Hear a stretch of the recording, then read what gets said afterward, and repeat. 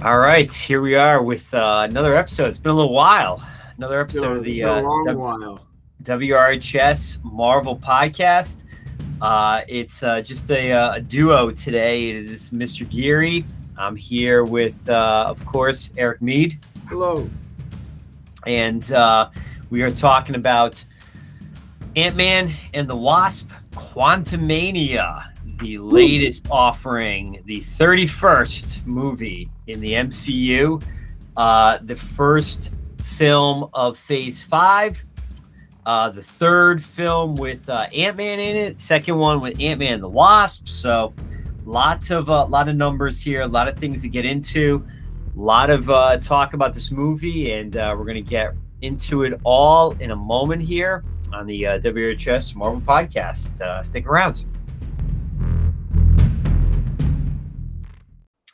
All right, we're back here. It's Mr. Geary, it's Eric. So before we begin, we should probably talk some parameters of this podcast, Eric. As you probably know, been a lot of talk about Ant-Man and the Wasp, Quantumania. Been a lot of talk about the movie, really. And I feel like some of it has not been fair. Some of it has not been accurate. Talking about its low critical ratings. It has a low rating on Rotten Tomatoes. If you take that seriously, it is the lowest rated Marvel movie on Rotten Tomatoes, which is ridiculous. A lot of prominent critics have come out and not cared for it. The positive critical appraisals of the movie have been rare, and that has led to a lot of talk of what's wrong with Marvel. And I don't really want to get into too much of that today because I don't think that's accurate or fair. I think we should talk about the movie as we judged it and not about the surroundings of it. But I do think we should talk about the kind of the zeitgeist around the movie a little bit. So with that being said, let's get into our thoughts on it. Eric, what were your initial thoughts on Ant-Man and the Wasp Quantumania? What did you think about it? So I heard all the critic stuff going in because I saw it a few days after the release, and I ignored it all because I hate listening to what critics say. I like going and making my own evaluation. So I went the following weekend. It was Sunday, with a few friends, and I thought it was wonderful. I thought, and this is what I thought before going in. Little weird to start off Phase 5 with an Ant-Man movie of all people. I thought that was strange, but as a movie, I thought it was great. I thought it was wonderful. Kang was a great villain. Paul Rudd is always wonderful. But I thought it had an interesting storyline. It gave a lot of more context to Kang, which I was really looking for after Loki. And the overall experience was just good. The end credit scenes were good. It felt like a good length for a movie. I liked it more than the majority of the Phase 4 movies. Spider-Man was the best Phase 4 movie, and Spider-Man was better than this. But I felt it was better than Multiverse of Madness and Love and Thunder. Okay, yeah, I too went into this with I went into it with very low expectations. I went into this with a lot of trepidation because I'd heard the critical talk about it, and I mean, I love Marvel. I love everything they do. I like the way they tell stories. I love the MCU, but I have thought that some of the films in Phase 4 have been showing their seams a little bit. Yeah. So I was a little worried, and I too enjoyed this movie a great deal. It is definitely flawed. I mean, we'll talk about that in a little bit. I mean, I definitely think it's my least favorite of the 3 Ant-Man movies. But overall, I did enjoy the movie. I enjoyed it more than some of the Phase 4 movies. We can talk about what we enjoyed. So what did you enjoy in it? And we should probably say too, moving forward, we're going to talk spoilers. So if you haven't seen the movie yet, probably should pause it, go see the movie, then come back and listen to our takes. But well, I asked you what you liked about it, but you told me, Ray. So let's talk about actually some of those. So you mentioned about introducing Kang in an Ant-Man movie. And, you know, I have listened to some podcasts about that. I enjoy particularly the Ringerverse podcast when they talk about this stuff. And their opinion is kind of the same as mine. I think it's an interesting move, and I think it's a good move. I don't think they pull it off completely successfully, but I like the idea that the next big bad, and that's Kang, of course, is introduced in what has kind of been considered one of their minor, you know, franchises within the franchise, the Ant-Man movie. And, you know, I like the idea of something very serious bumping up against something very silly. And that's, you know, Kang and his ambitions bumping up against kind of the shenanigans of the Ant-Man world. Yeah. You know, that's very comic booky to me. I feel like, you know, that makes sense in the world of comic books. And, you know, people sort of have short memories, I think. You know, Thanos was kind of, a lot of his story was sort of fleshed out, even though we saw him before it. But, you know, we got a sense of who he was going to be in the first Guardians movie, I believe. And the Guardians, of course, are another sort of, you know, kind of silly franchise within the bigger franchise. So I like the idea that you had two sort of minor Ant-Man movies, and then the third one, again, not completely successfully, but sort of pivoted and became a bigger movie in the Marvel world. You know, they've done this before in some of the other series within the MCU. They sort of pivoted with the third one or the fourth one or whatever. You know, of course, the Thor movies, you know, Thor Ragnarok kind of did the opposite, inverted this. The first two were kind of serious. The third one was silly. Very and silly. you know, but wonderful. Ragnarok is rightly so considered one of the absolute best of the Marvel movies. And this one kind of did the opposite. They took something kind of silly and made it a little serious. And we could talk about some of the things they lost because of that right now. So what are your thoughts on that? What they lost? I don't know, really. I feel like they might lose a little bit of, I don't know, definitely, obviously critical respect from putting Kang in with Ant-Man, but I don't know. I feel what people are losing out on is that like this is a variant of Kang. Like this isn't the actual Kang, it's a variant of him, because as you see in the end credit scene, there's a whole bunch of variants of him. Well, no, I think this is this is Kang Prime. This is the Kang. This is the Kang? Yes, you missed all that. Yes, this is the Kang. This is the one. And that's kind of the whole premise of the story, that he is the one who is who has been exiled into the quantum realm by the other Kangs, including He Who Remains, who we saw in Loki. This is Kang Prime. He's not a variant. This is the one guy. All the others are the variants, supposedly. Okay, that I missed out on that then. What I meant with what's getting lost, and you know, people have talked, you know, we don't get to see the ex-cons in this movie. We don't get Luis in this movie. Sort of what you get at the beginning of the movie and the end of the movie, Scott Lang sort of bopping around San Francisco, reading his book, which I thought was just brilliant stuff. And it's what Paul Rudd absolutely exceeds at. We lose a lot of that in the bigger world of the quantum realm.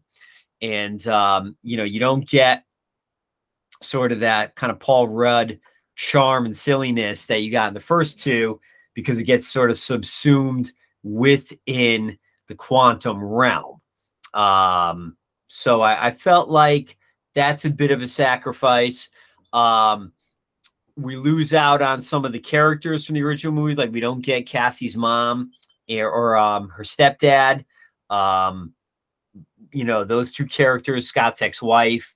Yeah. We don't get his world in San Francisco that much. Instead, we get, the quantum realm. And that being said, I had much less of a issue with that as a lot of critics have. I like this movie because it sort of all takes place within that world, the quantum realm. It's like a bottle episode. He's left San Francisco, he gets sucked out of there, and he gets brought into the quantum realm. What did you think of the quantum realm? I really liked it. I know a lot of people were saying it's like too much CGI, but it's a superhero movie. Like I don't know what you're expecting. But I thought it was really interesting. I thought the characters down there were cool. I really loved Bill Murray. I thought it was nice though. What'd you think? I liked it. I mean, yeah, I thought the CGI in this movie looked a lot better than it has in kind of some of the recent Marvel movies. Again, that's been another kind of talk of the media and people that cover this about sort of the maybe less than finished VFX these movies. I thought it was kind of fully realized. I thought it was super bizarre looking. I thought this movie did a better job of bringing that kind of trippy, weird Marvel of like the 70s to life better than like the Doctor Strange movies did. I thought they created a really bizarro world with strange characters. And I liked it. I thought it was weird. It was cool. So I like that aspect.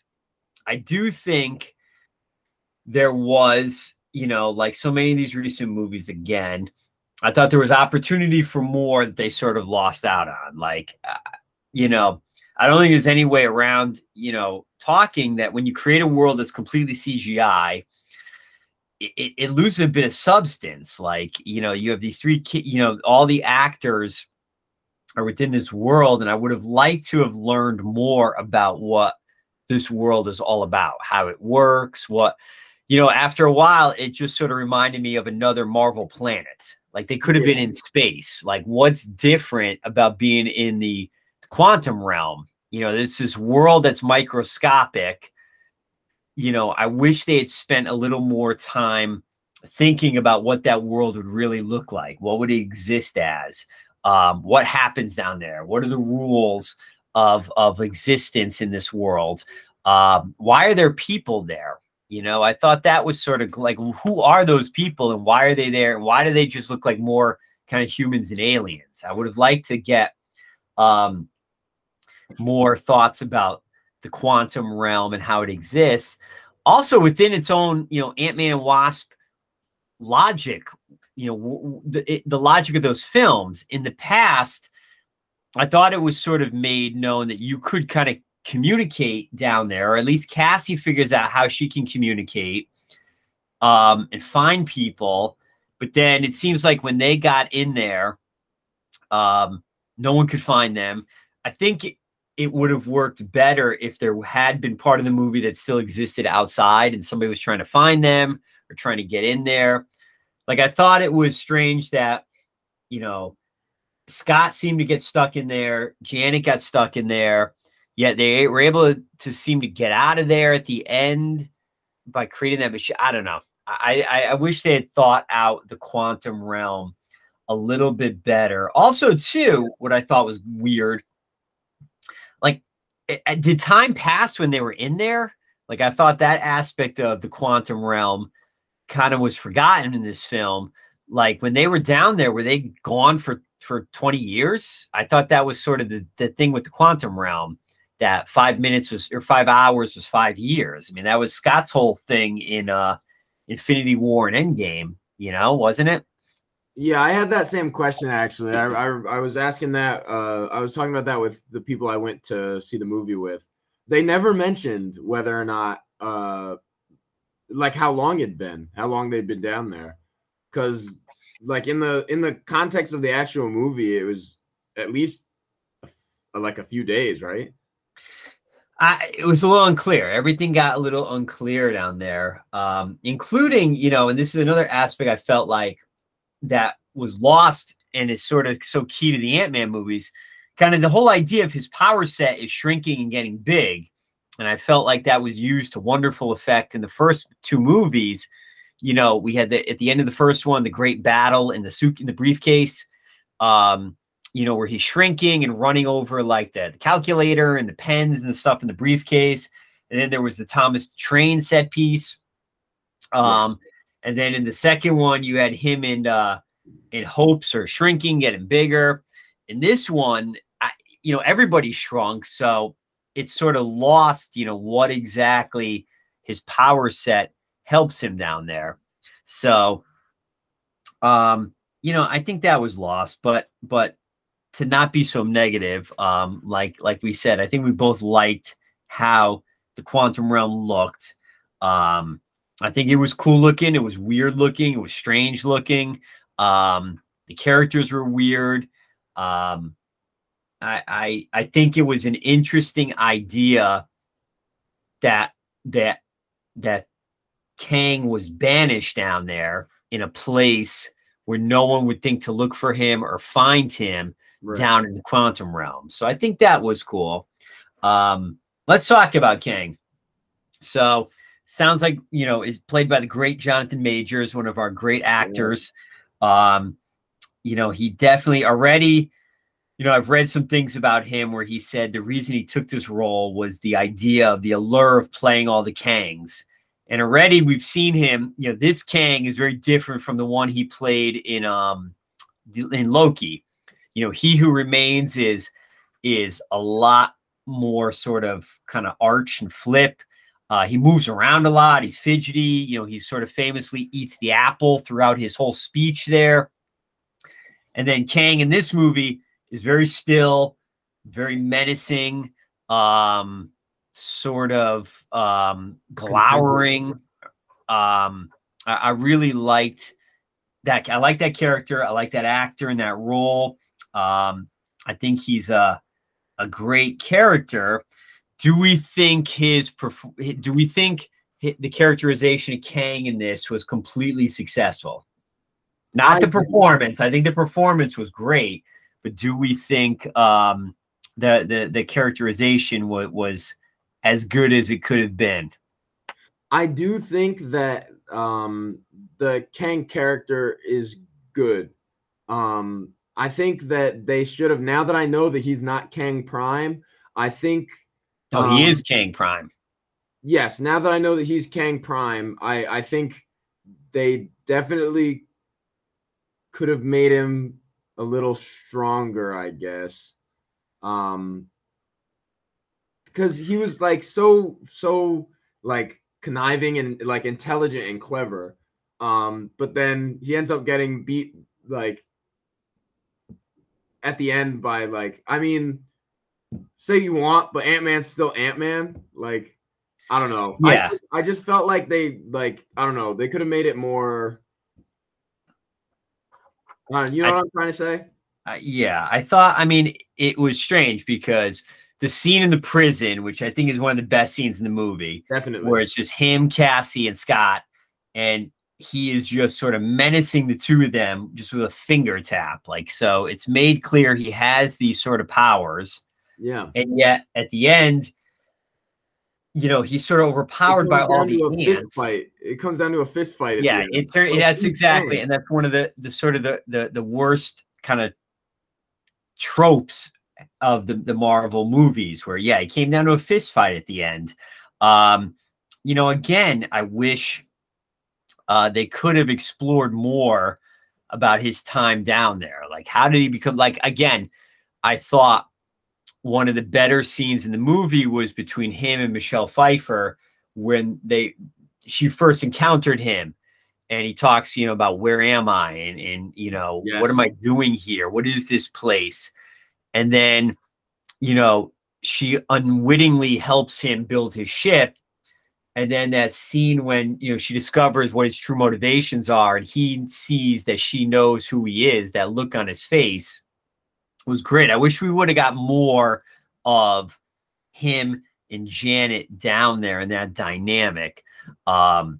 Because you're right, for someone who's supposed to be the next big bad, he seemed like it was unclear what his motivations were exactly. You know, I liked when he talked more.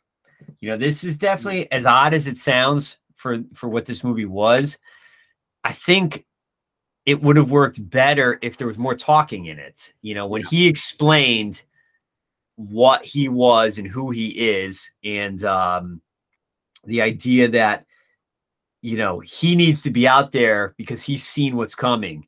You know, that line where he says, I know how it ends. I see what's coming. Yeah.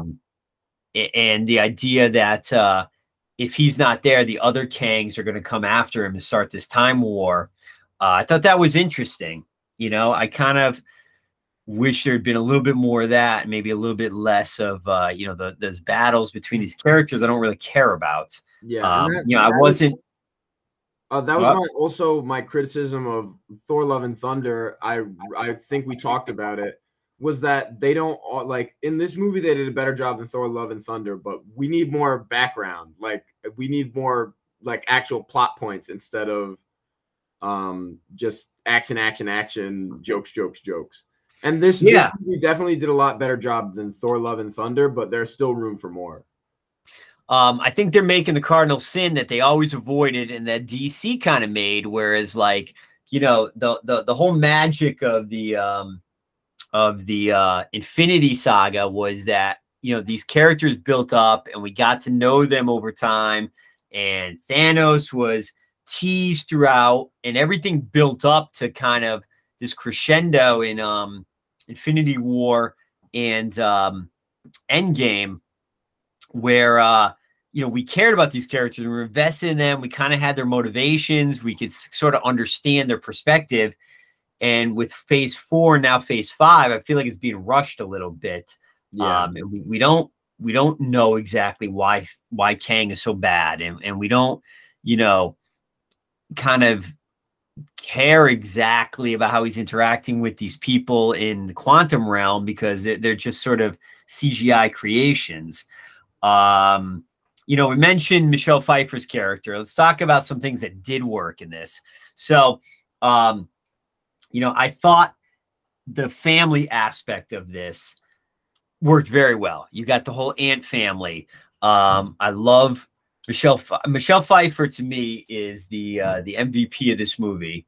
I thought she was great in this. I thought you had the second Marvel movie in a row, you know, with Wakanda Forever coming right before this, where you had an older actress who was given this great, you know, action role in a comic book movie, and they kind of just let her cook, you know. And I thought she was great in it. I enjoyed Michael Douglas a great deal in this movie too. Me too. For the fairly, you know, ridiculousness of, you know, Michael Douglas, one of our great actors, a great director in his own right, an Oscar winner. And he's, you know, directing ants, telepathic ants, throughout the movie, and flying a ship with like some jelly controls. You know, so I like that. I thought him and Michelle Pfeiffer were great together. I enjoyed the dynamics of that, and they're running around the quantum realm with their grown daughter, Hope. So I liked all of that a lot. You know, I know there's been some criticism that, you know, this family was sort of thrown together and we don't get time to kind of, you know, enjoy their scenes. But I enjoyed the scene that, you know, with the pizza at the beginning a great deal, and the kind of sitting around the table. So I love that aspect. And I think that is one of the aspects of the Ant-Man franchise that works and that they kept in this, the idea of family and family aspect, and, you know, these families sticking together, played by all these actors, that we know and that we like. So I like that aspect a great deal. Did you find it very strange, though, again, that Michelle Pfeiffer's character, Janet Van Dyne, never mentioned Kang to her family in the years since she's gotten out of the quantum realm? That seemed weird. Very strange, you know, a strange decision made solely as a plot device here. Yeah, I agree. It's very, very weird. She never mentioned Kang. And I think that's back to my other point about the plot point. It's like they're afraid to make the movie longer. Like they made Endgame a 3-hour movie. Like put that in there. Even if it takes 10, 15 minutes of explaining, put it in there, because that's like what we need to. Well, put that in there and take out, these battle scenes with all these CGI characters and this revolution at the end that, again, we don't kind of care about that much. Like Yeah, I cannot get invested in the uprising of the people of the quantum realm, people that we're never going to see again, probably, these exactly. characters. So I agree with that. Yeah, I thought that was very weird and only exists so that they could kind of cobble together this plot. Like, you live in a world where Thanos exists. So you've encountered a Thanos level madman. Why wouldn't you tell someone? Why wouldn't you tell Right. your son-in-law, who's an Avenger, about this? It seemed like a very weird choice to make, and no explanation why she made that choice. Like, if it's a reason that she was traumatically, PTSD or something happened between the two of them. We don't get any of that. Yeah. I heard a theory today on a podcast that she didn't mention him because, what was the theory? She never encountered the real. I don't know, it had something to do with her getting out before he was exiled in there, but that doesn't make sense because she encountered him. We had the scene with him. So Right. I don't know. I don't know why she would not have mentioned him to her family. Yeah, it was definitely a weird choice, because the whole movie could have been avoided by, oh, there's this guy down there, Kang, who wants to like enslave all of everyone and conquer everything. But um, I don't know. It was definitely a weird choice. And I'm hoping they avoid this in future movies and just add more Well, to the plot. that's what I want to talk about here. Maybe we'll take a little break in a moment here and talk about what we want to see moving forward. I would like to talk a little bit about sort of the conversation around Marvel, and if it's warranted or if it's a lot of much ado about nothing. But did you have any other thoughts about the film? I feel like we're being real negative. I think we both agree we did like this movie. I did enjoy this movie. I liked it as much as I liked another sort of critically reviled entry in the Phase 4 of Marvel, Thor: Love and Thunder. I did enjoy Thor: Love and Thunder, and I thought, much like Thor: Love and Thunder, this one at least had kind of a self-contained story and a self-contained movie. It didn't exist just to kind of introduce other characters and squeeze in plot points from elsewhere. I thought Wakanda Forever suffered from that. I thought Doctor Strange suffered from that, Multiverse of Madness. Yeah. At least this one wasn't introducing, new character. It's going to be it did. It did introduce a new character, but I thought it was kind of organic. Like, I liked the way Cassie was worked into this as one of the Young Avengers. I thought that worked a lot better than America Chavez was worked into the Doctor Strange movie, and the way Ironheart was worked into Wakanda Forever. At least here she has a reason to exist. She's Scott's daughter. And I found her performance charming, and I enjoyed seeing her in this. I thought it added some gravitas to this movie. So what do you have to say about that? I did like Cassie Lang, and I do agree with you about America Chavez and Ironheart just kind of being thrown in there. I'm so happy they're introducing all of the Young Avengers. I feel like that will be a cool sort of avenue to go down in the future, because we've got most of them, if not all of them already, with at least one appearance.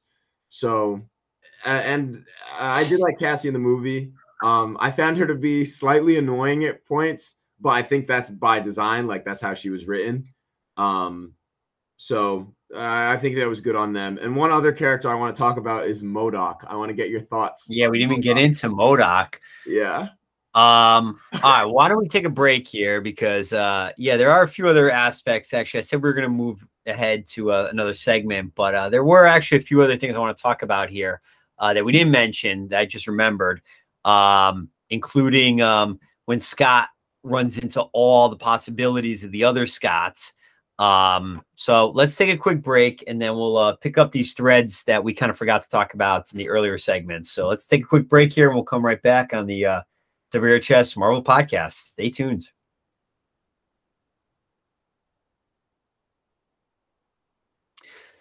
All right, Eric, so you wanted to talk about MODOK. What do you have to say about MODOK? I thought he was really funny.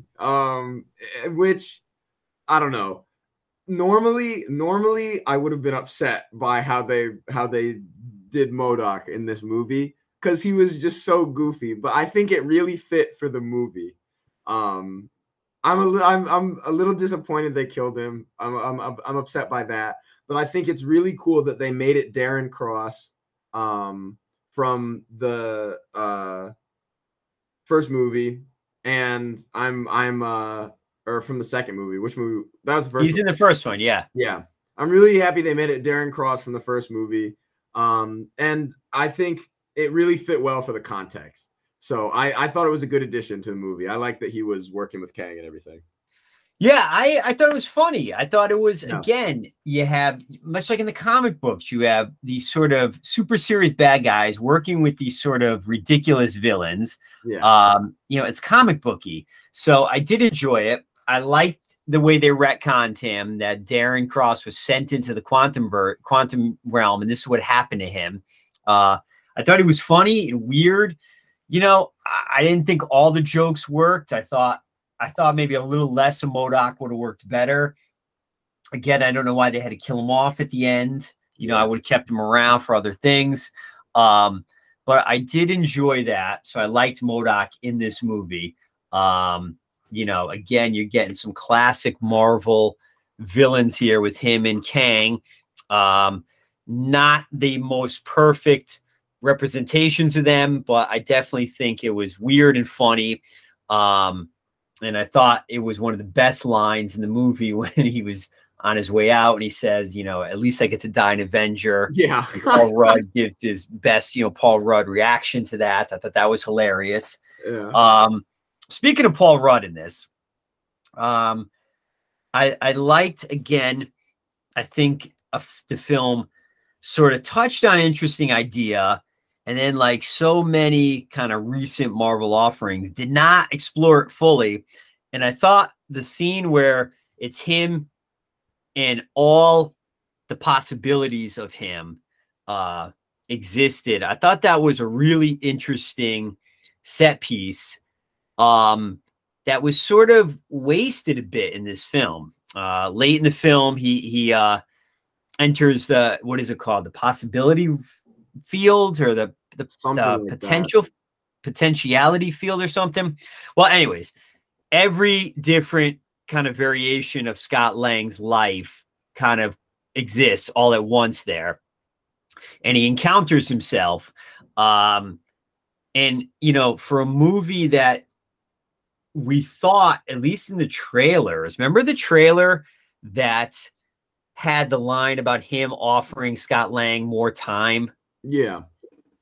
And then the movie really wasn't about that at all. But this was another idea where he could have, you know, he encountered himself and the many different possibilities of himself and the many different variations of his life, but doesn't seem to learn anything or talk to himself. And then when all the Scott Langs finally start working together, and they cleverly form kind of like an anthill, I thought that wasn't kind of explored enough. The idea that, you know, you had an opportunity there for two aspects of that character to really shine through. The idea that he's Ant-Man, and finally his ant powers are serving a purpose, and they're forming this sort of human Ant-Man hill to gain his goal. But also the idea that throughout this infinite amount of Ant-Men, the one thing that stays true among all of them is their love for their daughter, and that's what gets them all pulling in the same direction. I don't know. I thought that moment was not completely brought to fruition. And I thought, frankly, that should have been the end of the movie. Like, that's how the movie should have ended, with him finally a reason why Ant-Man is in this movie, why Kang is in an Ant-Man movie, that Ant-Man is acting like an ant, and the ants are coming. You know, I thought that worked way better than Hank showing up with the ants at the end and them just swarming Kang. What did you think of that scene of the field of potentials or what have you? I really liked it. I thought it was an interesting concept. And I didn't really think about it, but I guess a deeper dive could have been interesting. I thought it would have been. I found it strange that like so you have the infinite amount of Scott Langs, but there wasn't a lot of differentiation between them. Like they all. I mean, why would just the idea that they'd all be wearing the same Ant-Man costume? Like I feel like in the comics when they do things like this, they all have a slightly different. You know, like when you think about like the Spider-Verse, you know, they're all different variation of that character. Right. Or in the current run of Avengers, you know, they have an Avengers team from the multiverse, and there's different people playing that hero, or different costumes or different power sets. In this, it was just sort of the same Scott Lang, just a lot of him, you know. The way that I understood it wasn't like different variations of him, like from different like I think it was like different versions of him in that moment. So like different choices he could have made. That's how I understood. Maybe that's that's it. That's an idea, maybe. But I did, you know, I thought that was cool. It looked cool. It definitely looked good. It definitely, you know, you had Baskin Robbins, Scott Lang, which I thought was hilarious, and then you had the multiple wasps coming, and they form in that chain, and I thought that was a great set piece. So I did enjoy that. But let's talk here a little bit about, you know, we talked about how, you know, we're talking too much about the movie maybe we would have liked to have seen, and not as much about the movie we did see. And that is sort of some of the irritating, I think, criticism around this film. And you know, I think that there's this it's recency bias. I think there's this idea that, you know, every phase of the Marvel films have been completely successful, and every movie has been expertly executed, and now phase 4 is where they've sort of fallen down. And what do you think of that? Do you agree that that's been sort of the talk, that all of a sudden now Marvel's in trouble? What's wrong? You know, you see headlines, what's wrong with Marvel? What's happening with Marvel? What, you know, is this the end of Marvel? You know, are people tired of superhero movies? Is there a superhero fatigue? What do you think of that conversation? I think it's ridiculous. I think people just need to wait it out a little bit more. They know what they're doing. Like everyone loved the whole Infinity Saga up through Infinity War, Endgame, all that. They just made Spider-Man No Way Home. That was a great movie. I think people have expectations really high because of those those big projects, and for some of these more like in between movies, they're expecting, you know, Endgame. And well, it's not going to be Endgame. I think what people, and I think rightly so, I think the criticism is that, well, I think that the idea is, you know, the sort of retroactive sort of look back is that, you know, from day one, from Iron Man up through Endgame, there was a cohesive story, and that Kevin Feige saw, you know, he saw how it was going to end, you know, and the whole story led up to this crowning achievement of Endgame with all these characters that people loved. And now phase 4, either through kind of rushing content out there to serve Disney Plus, or because of scheduling issues with the pandemic, or the fact that you have some new characters that people may not love as much, that all of a sudden now it's all falling apart. And I push back on that because I think, again, people forget there were plenty of clunkers in all of the previous phases. I mean, Yeah. Iron Man 2 is not one of my favorite Marvel movies. I do like it, but, Thor 2 is kind of notoriously not really Bad. well thought of. There's definite clunkers in there. And adversely, Spider-Man No Way Home is one of the best Marvel movies. I think it is one of the most beloved Marvel movies. I think it absolutely delivered on every promise, every aspect. Oh, yeah. And that movie just came out 14 months ago. Yeah. It's not like Marvel's best days are 5 years in the rear window. They just had one of their best movies come out 14 months ago.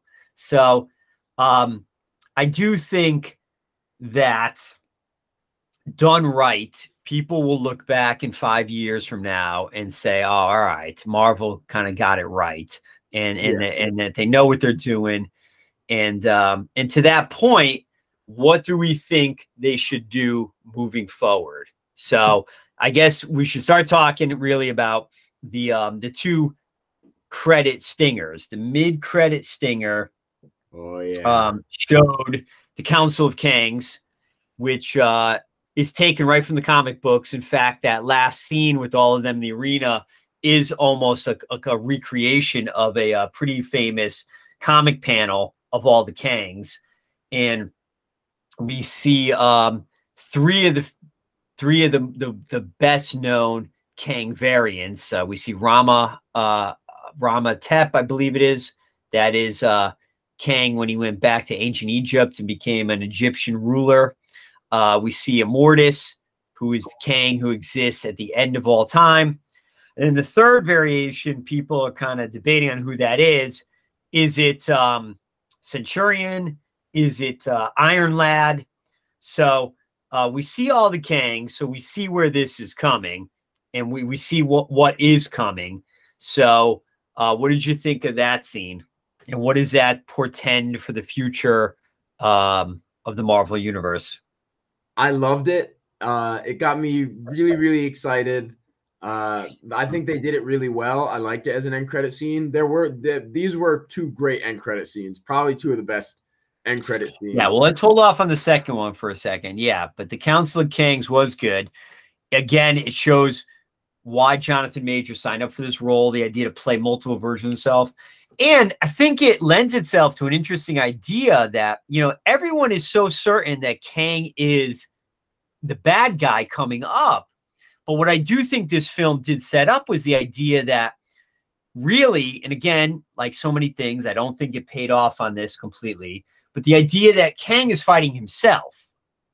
So who's to say that if done right and done interesting over the next, few phases, that we don't have Kang fighting with the Avengers, fighting against Kang against the Avengers, Like, Right. Why wouldn't one variant of a Kang team up with the Avengers to fight another variant? They even sort of hinted at that the three of them were teaming up with Council of Kangs to kind of go after, because they think Kang Prime is dead, but they're not certain. So I do think the idea that you could do multiple Kangs across time is interesting. Let's talk about the post-credit stinger, which in my opinion is one of the best that they've had. And I was genuinely surprised by it. I totally did not see that coming. I didn't even think that there would be a tie-in with the Disney shows, and I was totally blown away by that. And of course, we get it opens up on an old-timey stage, and we see a Kang up there with sort of kind of turn of the century hair, kind of looks like Frederick Douglass, talking about the wonders of time. And then the perfect kind of surprise, the camera pans to the audience, and who's in the audience? Loki and Owen Wilson. Yep, as Morbius. Of course, the two characters from one of the better received Disney Plus shows. In my opinion, probably the best. I liked Loki even better than WandaVision. And it turns to those two characters, and it sets up again what I hope is season 2 of Loki. Now, Victor Timely, who also confirms that, or at least they believe that this is Kang Prime. So if it follows the comics, in the comics, Kang Prime goes back in time, not as a variant, but disguises himself as somebody named Victor Timely, and he goes back to 1901, I believe it's Wisconsin, and he starts a city called Timely, Wisconsin. And in that city, he sort of establishes himself as kind of a Thomas Edison of time travel and time mechanism and time manipulation. It's also where he hides his city of Chronopolis, which is kind of the center of all time. We got a glimpse of it. Looked a lot like Coruscant, but that's where he exists. So again, I hope that is season 2 of Loki, that they're kind of hunting Kang throughout time. Yes. And they find him in 1901 Wisconsin and have to sort of confront him. Because again, I think if you do something and you have Jonathan Majors, Tom Hiddleston, and Owen Wilson all sharing screen space, I mean, I don't see how that can be bad. It has to be good. It has to be. And, it sets up this idea of it, is this going to be the next phase of Marvel, kind of chasing after Kang through time? How's that going to work? How is it going to play into the other movies? I mean, what is this going to have to do with Captain America? What is this going to have to do with some of these other, what does this have to do with Blade? And finally, it gets to my last point I'd like to make here today about, some ideas of how Marvel can sort of right the ship that I don't necessarily think needs writing right away, but could definitely put itself back on solid ground. And one of those is this idea of, not everything has to tie in with everything. So I do hope, Blade maybe doesn't exist in the world of the multiverse, and maybe, the Marvels and the Guardians are out in space and they don't have much to do with Kang or something. I hope they don't try and jam everything to, why would Kang have anything to do with Wakanda right now? Yeah. It does seem like a problem that's going to affect all of Earth, but how they do it is going to be interesting to me. And I hope they think it out. And I think a good sign is, Bob Iger has come back to Disney as kind of the CEO. And he has said one of his tenets of this is going to be slowing down the Marvel universe.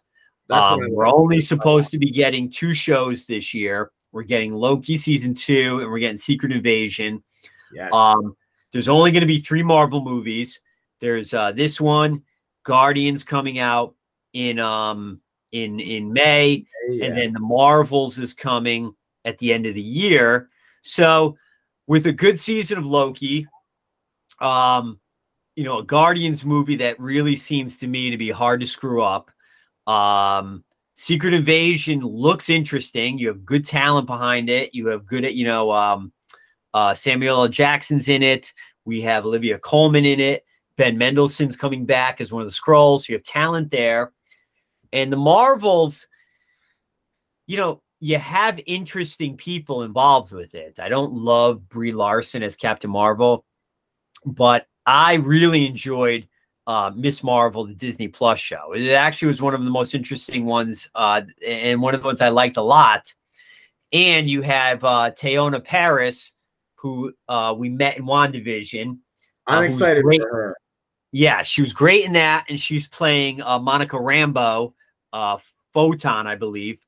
So you've got something that could be real interesting there. So we may find ourselves at the end of 2023 saying, Marvel's back. I hope so. I'm excited. I'm excited for what they've got coming up. I think it'll be interesting, but it's one of those things where we'll just have to wait and see. Yep.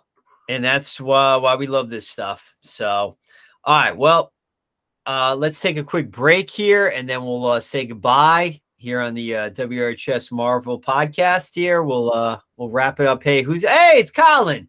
You know what? We'll take a break here, and then we'll get back and we'll check in with a very special guest here, a cameo, even big. You know what? We'll have our own post-credit stinger with a beloved character that people didn't expect. All right, we'll be right back here on the WHS Marvel podcast.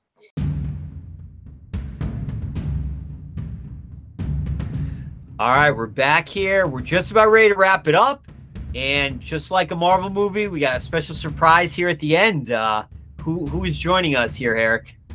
My roommate, Colin Slavin.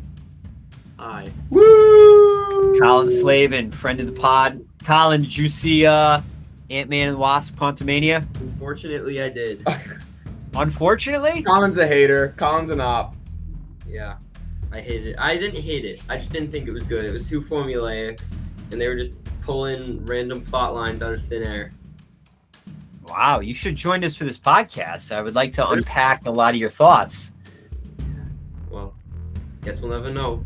I guess not. I guess it'll be. You know what? Time. Much like when people go down into the quantum realm, your thoughts are going to be lost to all of us until we can retrieve them. So, all right. Well, this was a good episode. It was a long one. Yeah. So for Mr. Geary, for Eric, for Colin Slavin, this has been the WRHS Marvel podcast, and we thank you for listening. And we'll see you all soon. Bye. See you soon.